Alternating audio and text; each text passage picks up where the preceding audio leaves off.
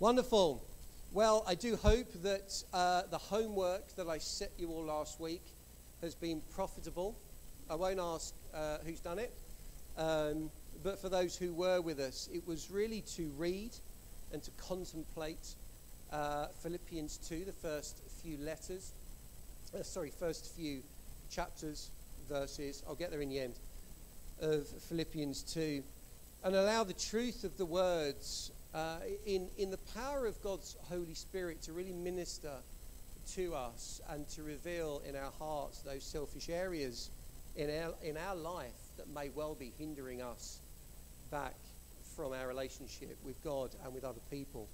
So I do hope that that was profitable. If you haven't done so, I encourage you again to do that this coming week. But if you have your Bibles with you, please turn with me to Luke 9 as we continue a journey through Luke's letter. Luke 9, starting at verse 51.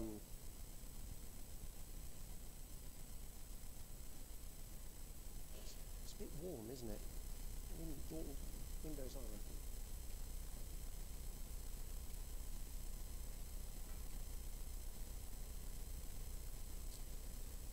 Yeah, I mean, if you're by a window and you're getting warm, please feel free to open a window. Don't feel you have to sit and sweat. It's okay to open the windows and things.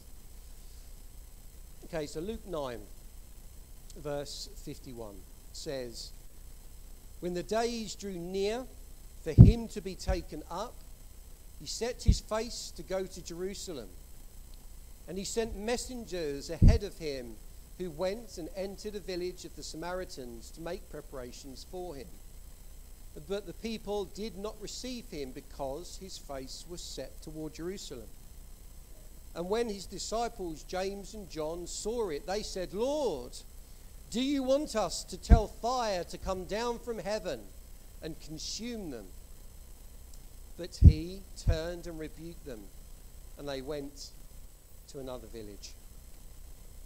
Heavenly Father, Lord, we thank you for the richness and the goodness of the truth found in your word.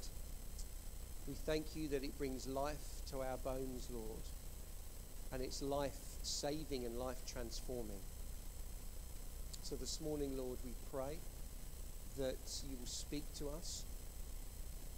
Lord, encourage us all to open our hearts to hear the truth that you have for us, and our ears to hear your voice. In Jesus' name, amen. Amen. So last week, if you remember, I mentioned that we're at the beginning to see a shift in Jesus' focus. This isn't a shift in Jesus' mission, but a shift in Jesus' focus. Jesus' mission on the earth has never changed. It's never changed. It was always the same, a mission that saw him come to free the world from the grip of sin and evil and to provide freedom and hope to a lost world. Amen. To offer salvation to all people and to gift salvation to those who would surrender their lives to him and place their trust and their faith in him. From the beginning of Jesus' ministry, his focus had been on the tasks that God the Father had set for him. Some examples of those: Jesus was to usher in the kingdom of God by preaching the good news. We saw this back in Luke 4, when Jesus turned and said, and I quote, "I must preach the good news of the kingdom of God, for I was sent for this purpose." Jesus also came to seek and save the lost. We see this play out in the story of Zacchaeus, the tax collector, when Jesus asked him to come down from the tree and said to him, "I'm coming to your house today." And on arriving, Jesus said, and I quote, "Today salvation has come to this house, since he, Zacchaeus, also is a son of Abraham. For the Son of Man came to seek and to save the lost. Jesus sought people out, showing his heart to reach those who didn't yet know him. And he healed and saved people, showing his power and authority over all creation. And thirdly, but nowhere near least, Jesus came to bring restoration. Jesus came to fix what had been broken ever since the fall of the human race back in the Garden of Eden. Since that point, sin had affected humanity. But God promised a Messiah who would come and bring restoration to the world. And now that Messiah had arrived in the person of Jesus, the Christ. And the method in which this restoration would happen, and it was on the cross in Jerusalem. As we have journeyed together with Jesus and his disciples, we have seen this shift in Jesus' teaching toward his disciples and in the events that have been leading up to this very point. We first saw it clearly when Jesus taught the disciples what his primary purpose for coming was and what his role as Christ would entail, and that would be his death and resurrection on the cross, or death on the cross and his resurrection from death. We saw it in its first instance in Luke 9, when Jesus said, and I quote, "The Son of Man must suffer many things and be rejected by the elders and chief priests and scribes, and be killed, and then on the third day be raised." This was then followed by Jesus taking James and Peter and John up onto the mountain to witness this remarkable event. As they were on the mountain praying, and before their very eyes, Jesus was transformed. We are told, and I quote, his face altered and his clothes become dazzling white. What a thing to witness. But then standing with him was Moses and Elijah. This wasn't a general catch-up. They hadn't just popped down from heaven to see how he's doing. You know, Jesus didn't stand there with them saying, "All right, lads, how's it up there? Moses, you looking after my roses?" All that type of thing. No. This visit was no coincidence. It was intentional. There was a purpose of this visit, and that was to discuss Jesus' exodus from the world. Moses and Elijah, Luke 9 says, appeared in glory and spoke of Jesus' departure, which he was about to accomplish at Jerusalem. Then Jesus, whilst amongst the crowds, after releasing the boy from the grips of the demon, turned round to his disciples and for a third time clearly says, "Let these words sink into your ears. The Son of Man is about to be delivered into the hands of men." Jesus knew the journey to mission completion was coming, which is why he was preparing his disciples. And today, in our passage that we have just read, this journey begins. So for ease of use, as we journey through this passage, I've split it into 3 sections. And the first of these sections is Jesus sets his face to go to Jerusalem. So Luke tells us this in the opening passage in verse 51. When the days drew near for him to be taken up, he set his face to go to Jerusalem. This verse gives us the sense of being pre-prepared, pre-planned, this pre-planned divine moment in time that contains 2 interesting aspects. The first of those is that this day for him to be taken up is literally approaching. Is literally approaching. And the other gives us this sense of this completion. Something is coming to an end. Now, it would be easy to assume that this verse speaks of Jesus' coming crucifixion, but we've got to think wider than that. His being taken up, as the verse says, in fact refers to his moment of departure, his moment of ascension back to the right hand of God the Father in heaven, which would be preceded by the completion of his mission on earth, which included this journey to Jerusalem, this journey to the cross, his death on the cross, his resurrection from death, and then leading to this moment where he ascends to heaven. We also get this sense from this verse that Jesus was intentional in turning his face toward Jerusalem. The words on the page make it sound like this was a straightforward decision. We can fall into that trap sometimes, can't we? When we read the pages, the words on the page, we just take them at face value.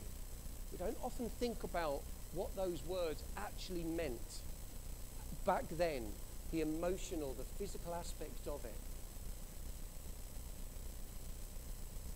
I can't help feel that it wasn't as easy as we might think and as we might read on the page. At the very least, this impending series of unpleasant events would have been lingering in Jesus' mind. Probably, we can only assume from what we read in Scripture, from that first point when he says to his disciples what he has come to do. It would have been tough to live with, wouldn't it? Knowing what you have to do. We know Jesus was sorrowful. We know Jesus was distressed about the road of torture and death that he had to take. We get a glimpse of this in the Garden of Gethsemane, don't we? When Jesus turns around and he says, "My Father, if it is possible, let this cup of suffering be taken from me. Yet I want your will to be done, not mine." Wow. Now, we will never truly know how Jesus felt in those weeks and those days leading to Golgotha, but I do think that in some small part we can relate.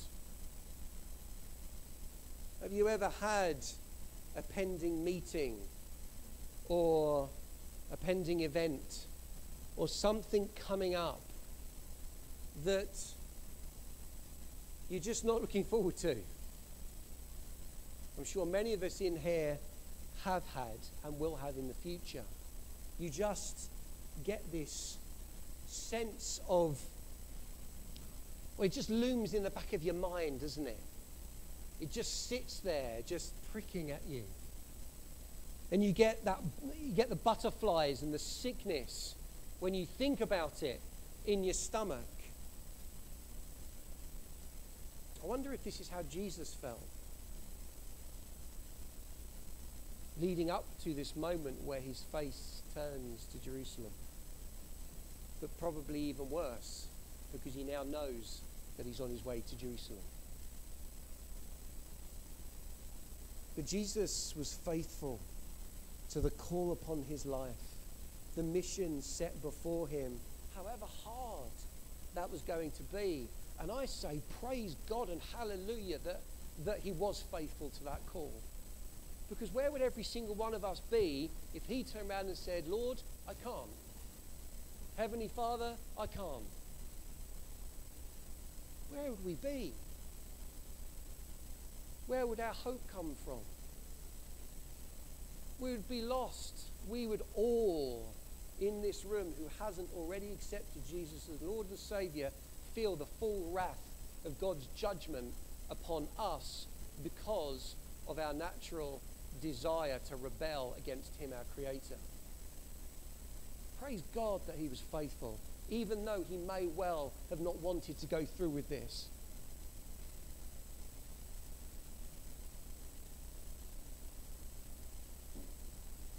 So number two, second, if you will, section I've broken this down into is Jesus' messengers rejected.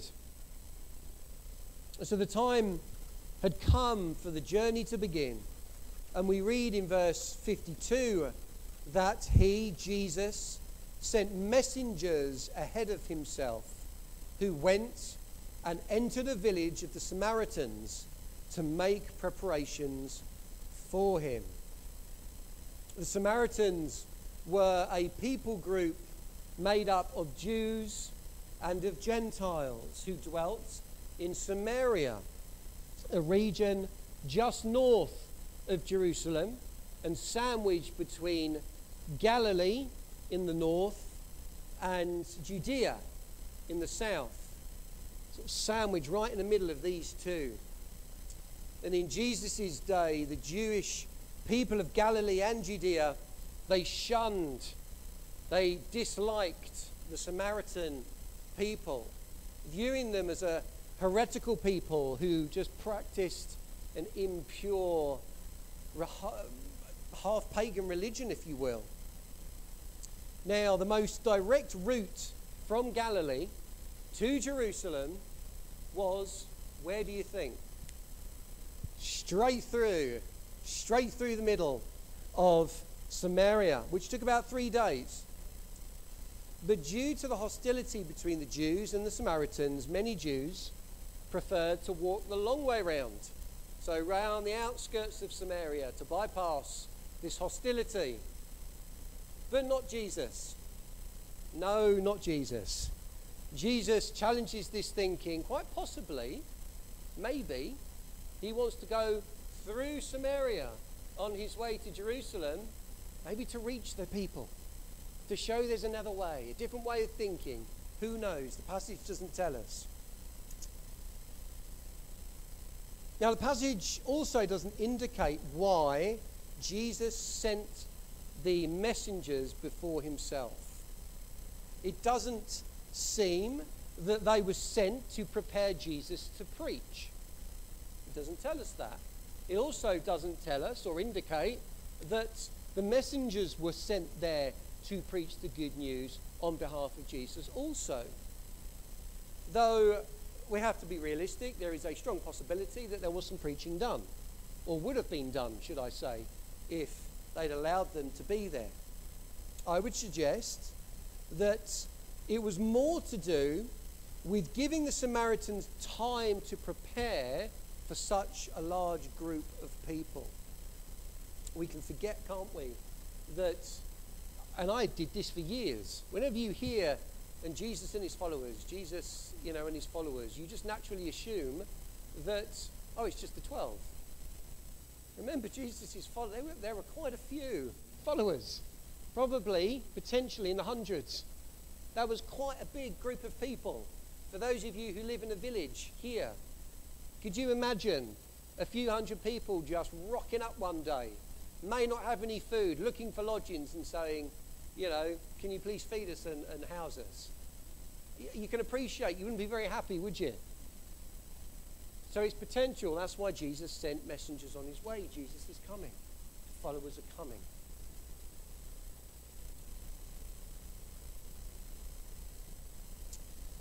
But the reality is, how did the messengers get on? Verse 53 gives us a glimpse into this, doesn't it? But the people, we're assuming the people of that village, did not receive him because his face was set toward Jerusalem. This suggests that Jesus' messengers had, on arrival to the village, gone, Jesus is coming. I'm sure they probably would have heard of Jesus, but Jesus is coming. But he's coming through here to head to Jerusalem, which, as Galileans, would have been not an uncommon sight as they travelled into Jerusalem for the festivals, which happened on a yearly basis. But entry and hospitality into this village was never going to be guaranteed because of this tension between the two peoples, as the messengers had discovered. But there's a danger, I would suggest, with this verse in particular, that we can pull out meanings and explanations that just aren't there. And we've got to be careful with this in all passages. So there is no indication that their rejection was due to some sort of demonic resistance toward Jesus or hostility to the message that he brought. Our passage doesn't tell us that, but some can come to assumptions like that. The Samaritans' lack of welcome, I would suggest to you, was simply due to the general hostility toward Jewish pilgrims heading to Jerusalem. So our third and final chunk, if you will, of this verse is Jesus rebukes a request for judgment. Oh, James and John. The brothers, James and John, took offense to this rejection, didn't they? We read that when they turned around and said in verse 54, and when his disciples, James and John, saw it, they said, Lord, do you want us to tell fire to come down from heaven and consume them? All their boldness. It's as if they were remembering the moment, the story of Elijah in the Old Testament, when he himself called fire down from heaven to consume the captains of King Ahaziah, that's the one, Ahaziah and his men. Ahaziah and their men, which is back in 2 Kings, if you'd like to go and read that. Same similarity here.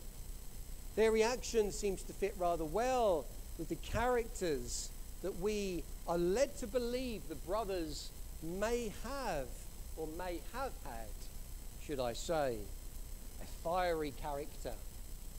We probably would have shunned them out of the church today, wouldn't we? No, we wouldn't have done. Some may have done. This fiery character, and one which led Jesus to give them the nickname Sons of Thunder. That's a pretty cool nickname, isn't it? Who are you two? We're the Sons of Thunder. Yeah. Get that tattooed on their arm. Sons of Thunder. Well, what is interesting is that they didn't ask Jesus to do this. You see that in the verse. They didn't ask Jesus to call fire down from heaven. They asked Jesus whether they should do it on his behalf, obviously.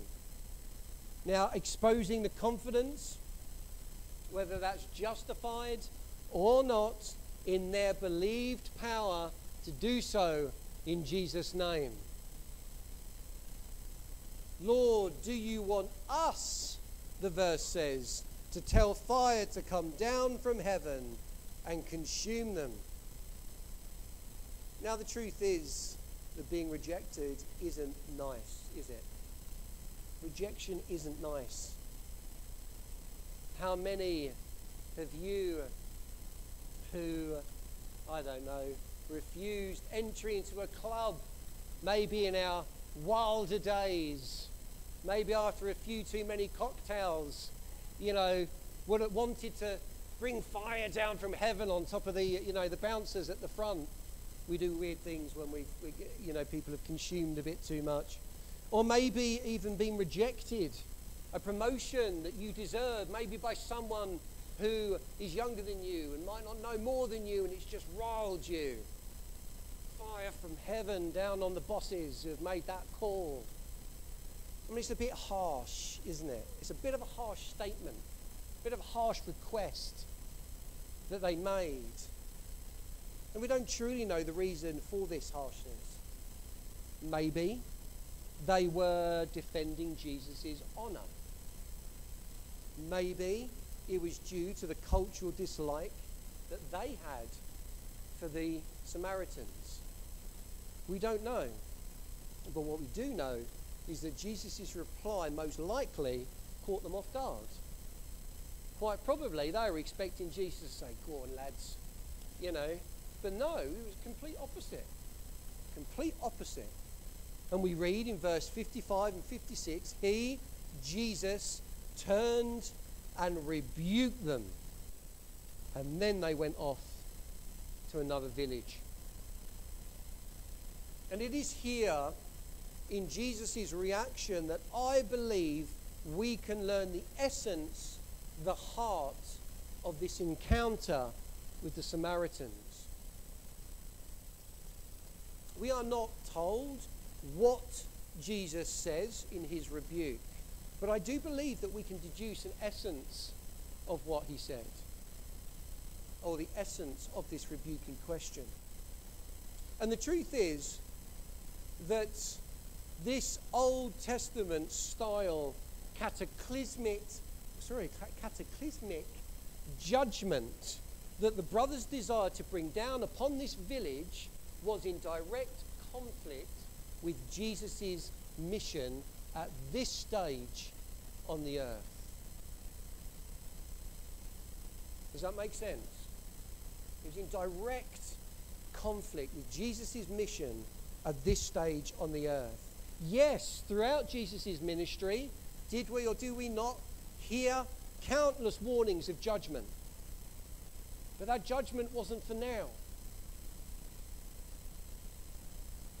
That judgment was for the future. A future cataclysmic, I won't say Old Testament because it's a future cataclysmic judgment to come. It seems the disciples, particularly James and John, still hadn't learned, they still hadn't understood, and they still hadn't applied in their own dealings with people the lessons they had learned from hearing Jesus teach, and also in how they engaged with people. A lesson I would suggest that many Christians still fail today. No, we're not going to agree to that, are we? You know, because all of us are really righteous here. But it's true. Even Christians today, we walk around and we've spent years learning Jesus' teachings. We've spent years reading how he engages with people, but we will still go counterculture on that. And we will still stand righteous ourselves and point fingers and call people out and all of these things. So it's a struggle that we have today.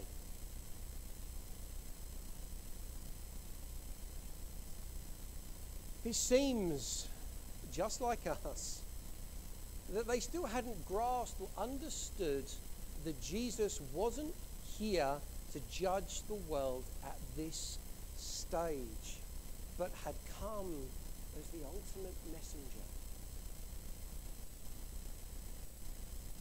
Jesus came with a life-transforming message of reconciliation,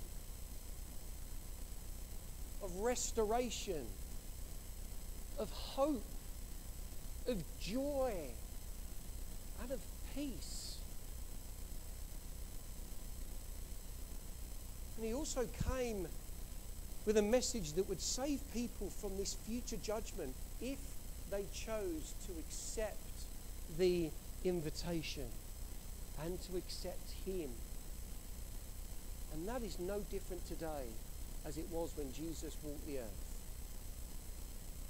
Because are we not his representatives on the earth to share the same message of hope and reconciliation and joy and peace and love that he did when he walked the earth? Same message. A message we are to invite or share with people, that invitation to come to Jesus. Accept him as Lord and Saviour. Accept him in your heart. follow him and follow his ways. It is probably the most timeless truth that we have in our world. 2,000 years and beyond that, going back into the Old Testament days, the message was still the same. Saviour is coming. Accept him in your heart, believe in him, and you will be saved. The disciples knew that rejecting Jesus would have consequences. We know that today, do we not? But they failed to understand that the judgment of those consequences were for this other time. When Jesus returns to the earth at the end of our age, not as Jesus meek and mild, not as Jesus meek and mild, but as Jesus the warrior king, the righteous judge of this world. That is why he rebuked them. The time is not now. The time is not now. Jesus rebuked the brothers because what the lost Samaritans needed in that moment was understanding. They were a hurt people. They had a lot of hurt against Jews. What they needed was understanding. What they needed was forgiveness, compassion, and love. What they didn't need was condemnation. And what they didn't need was judgment in that moment. One day, they will come face to face with Jesus, as will we, every one of us in this room. And they will face judgment, as all people will. But in that moment, they needed to hear the life-saving good news of the gospel, as our town does, as your neighbours do, as your work colleagues do, as your college friends do, as the person in the shop does, as the person who you're paying your fuel to does in the garage.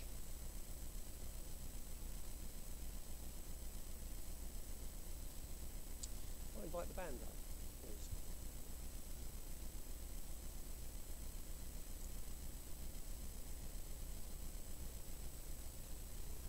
I wonder, are there any Christians here today who can relate to James and John?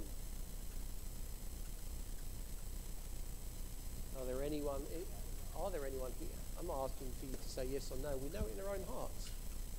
Can we relate to James and John? Are there those of us here today who find it too easy to want to call fire down from heaven on someone or people throughout our week or our week to come who we know we're going to be engaging with because of how they have treated you or for what they have said to you?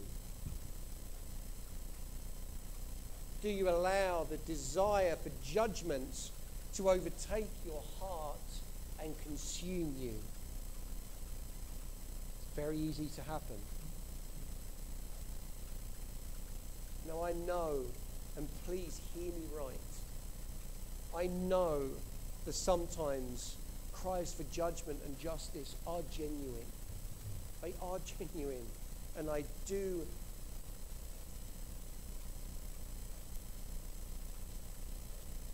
and there needs to be an intervention in those. As an example, if you're being bullied, maybe in school, the kids are upstairs, but maybe the kids are being bullied in school. Maybe there are people here who are being bullied in the workplace, because I know that happens. You need to tell someone.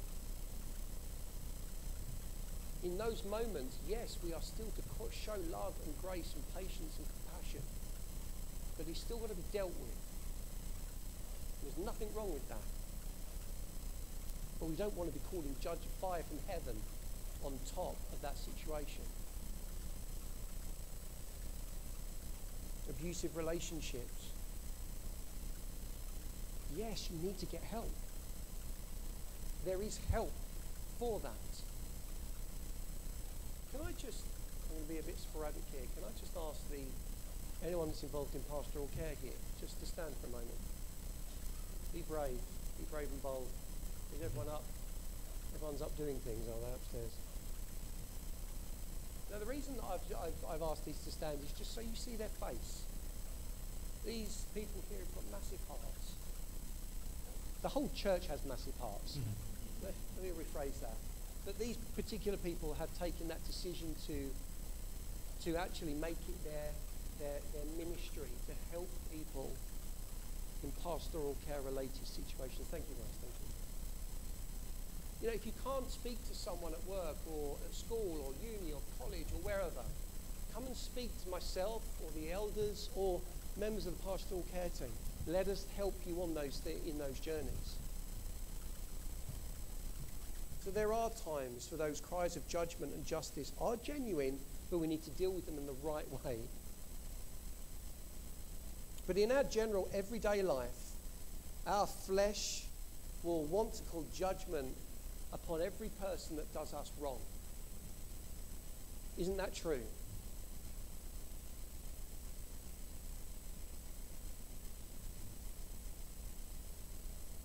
As I've said, we can call out wrongs done to us, and we have to deal with those things in the right way. But when it comes to our fleshly reaction of anger because of how we've been treated, we have to avoid this desire to want to call judgment upon people. Talking about judgment, not judging at the minute. There's a whole different message on that. We must ask the Lord to help us to calm our hearts, calm this anger inside us, and remember that judgment is the Lord's. Judgment is the Lord's. He will deal with the unrepentant wrongs toward his people at the end of days. Scripture tells us that. When he comes back, he will deal with the wrongs of those people in the world that have done wrong to many and been unrepentant because of it. But now we need to allow the peace of the Lord to calm our hearts and our anger and our frustrations.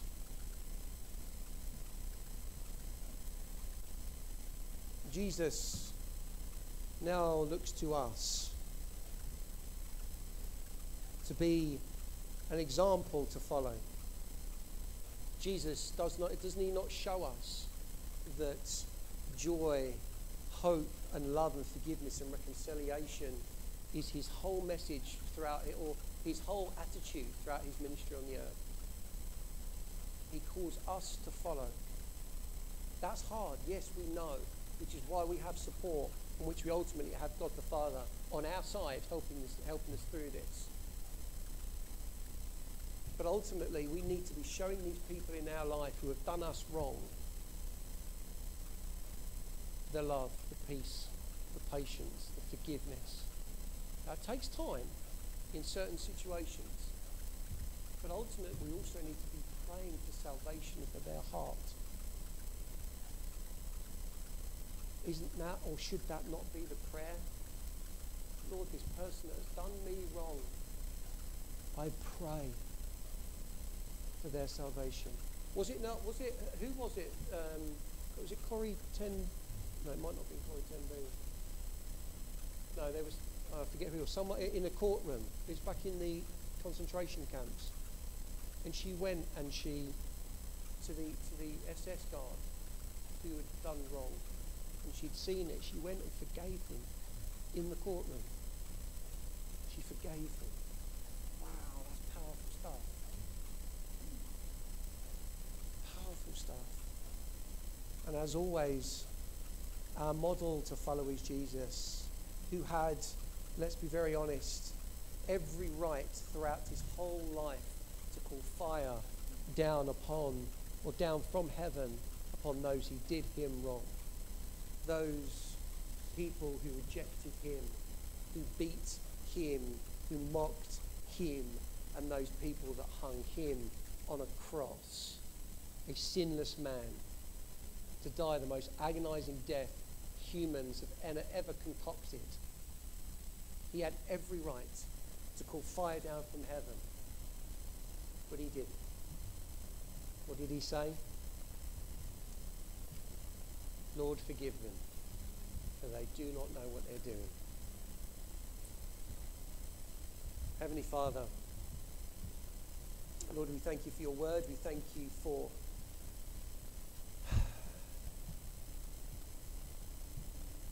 Lord, the truth is we don't always find your word easy to follow. Lord, we've just read this story of, or this event of how when you set your face to Jerusalem and all the emotions that must have been going through your head and your heart as you began that journey, how you were still seeing rejection and hostility between your created people on the earth.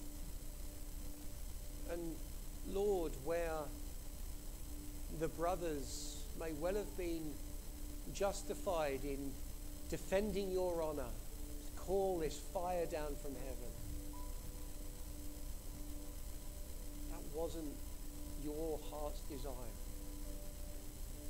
Your heart's desire, and it still is now until you return, is that all of your created beings will come to the error of their ways, that they will return to you, that they will understand the hope and the peace and the joy and the restoration that can only be found in the name of Jesus. Lord, you have given the world to this point, over 2,000 years, grace. 2,000-year opportunity to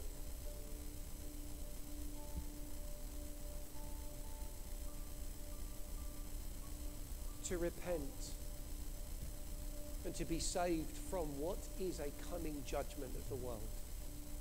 We didn't deserve that. You didn't have to do that. You could have easily have just gone, I'm sick of these rebellious people. I will just destroy the earth. But because of your great love, you've given us all an opportunity. And I am so very grateful and thankful for that, Lord. Help us when we have those moments like the brothers who just allow our anger or frustration or disappointment with rejection or hostility call us to want to into judgment and call judgment upon these people. Yes, Lord, we know you instituted in this world a system to be able to judge people, and we thank you for that, and they do a great job. But Lord, as your people, as Christians, help us in their everyday life